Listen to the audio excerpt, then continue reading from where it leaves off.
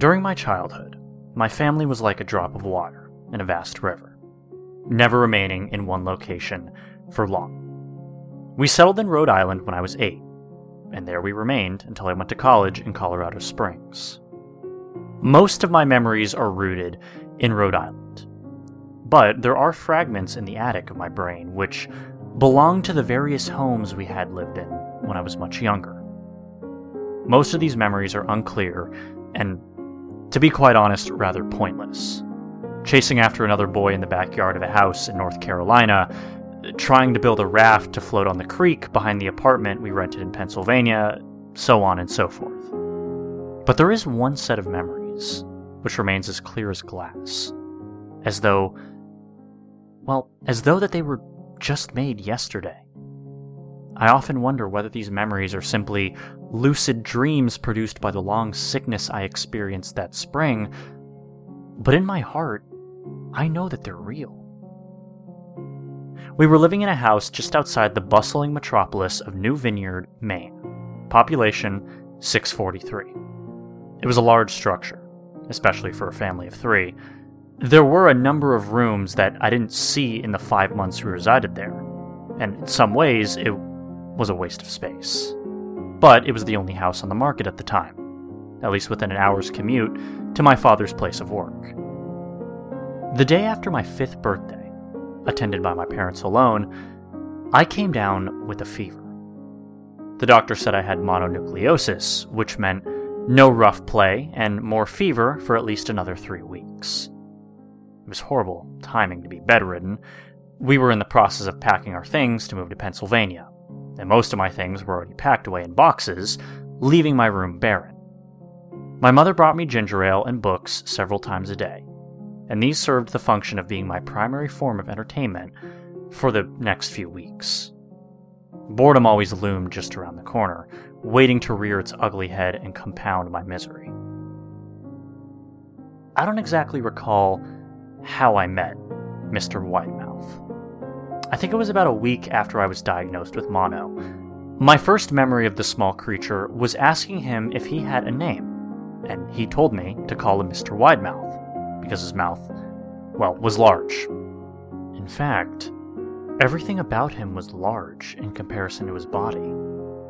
His head, his eyes, even his crooked ears. But his mouth was by far the largest.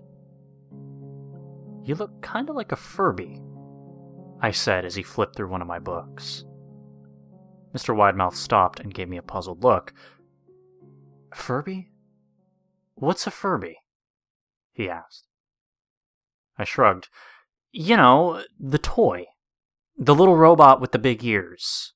You can pet and feed them, almost like a real pet." "Oh." Mr. Widemouth resumed his activity. "You don't need one of those. They aren't the same as having a real friend." I remember Mr. Widemouth disappearing every time my mother stopped by to check in on me. "I lay under your bed," he later explained.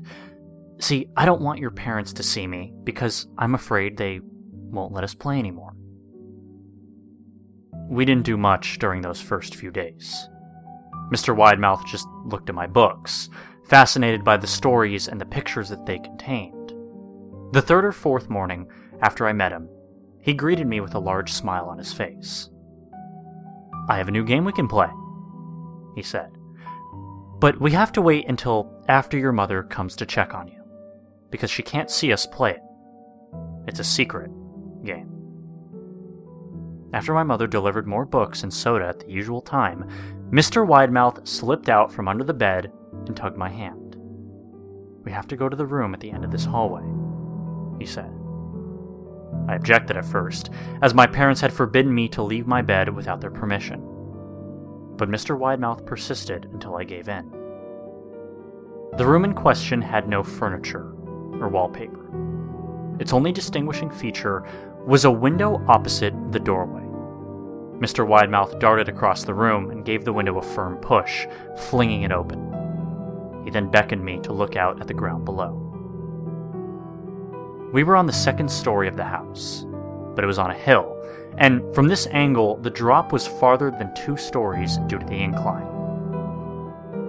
"I like to play pretend up here," Mr. Widemouth explained. "I pretend that there is a big, soft trampoline below this window, and I jump. If you pretend hard enough, you will bounce up like a feather. I want you to try." I was a 5-year-old with a fever, so only a hint of skepticism darted through my thoughts as I looked down and considered the possibility. "It's a long drop," I said. "I don't know." "But that's all a part of the fun." "It wouldn't be fun if it was only a short drop. If it were that, you may as well just bounce on a real trampoline." I toyed with the idea, picturing myself falling through thin air only to bounce back to the window or something unseen by human eyes. But the realist in me prevailed. "Maybe some other time," I said. "I don't know if I have enough imagination, and besides, I could get hurt." Mr. Widemouth's face contorted into a snarl, but only for a moment. Anger gave way to disappointment. "If you say so," he said. He spent the rest of the day under my bed, quiet as a mouse. The following morning, Mr. Widemouth arrived holding a small box. "I want to teach you how to juggle," he said. "Here are some things you can use to practice before I start giving you lessons." I looked at the box. It was full of knives. "Are you crazy? My parents will kill me," I said, horrified that Mr. Widemouth had brought knives into my room, objects that my parents would never allow me to touch. "I'll be spanked and grounded for a year." Mr. Widemouth frowned. "It's fun to juggle with these. I want you to try it." I pushed the box away. "I can't. I'll get in trouble. Knives aren't safe to just throw in the air." Mr. Widemouth's frown deepened into a scowl. He took the box of knives and slid under my bed, remaining there the rest of the day. I began to wonder how often he was under me. I started having trouble sleeping after that. Mr. Widemouth often woke me up at night, saying he put a real trampoline under the window, a big one that I couldn't see in the dark. I always declined and tried to go back to sleep, but Mr. Widemouth persisted. Sometimes he stayed by my side until early in the morning, encouraging me to jump. He wasn't so fun to play with anymore. My mother came to me one morning and told me I had her permission to walk around outside. She thought the fresh air would be good for me, especially after being confined to my room for so long. Ecstatic, I put on my sneakers and trotted out to the back porch, yearning for the feeling of sun on my face. Mr. Widemouth was waiting for me. "I have something I want you to see," he said. I must have given him a weird look, because he then said, "It's safe. I promise." I followed him to the beginning of a deer trail, which ran through the woods behind the house. "This is an important path," he explained. "I've had a lot of friends about your age. When they were ready, I took them down this path, to a special place. You aren't ready yet, but one day, I hope to take you there." I returned to the house, wondering what kind of place lay beyond that trail. 2 weeks after I met Mr. Widemouth, the last load of our things had been packed into a moving truck. I would be in the cab of that truck, sitting next to my father for the long drive to Pennsylvania. I considered telling Mr. Widemouth that I would be leaving, but even at 5 years old, I was beginning to suspect that perhaps the creature's intentions were not to my benefit, despite what he said otherwise. For this reason, I decided to keep my departure a secret.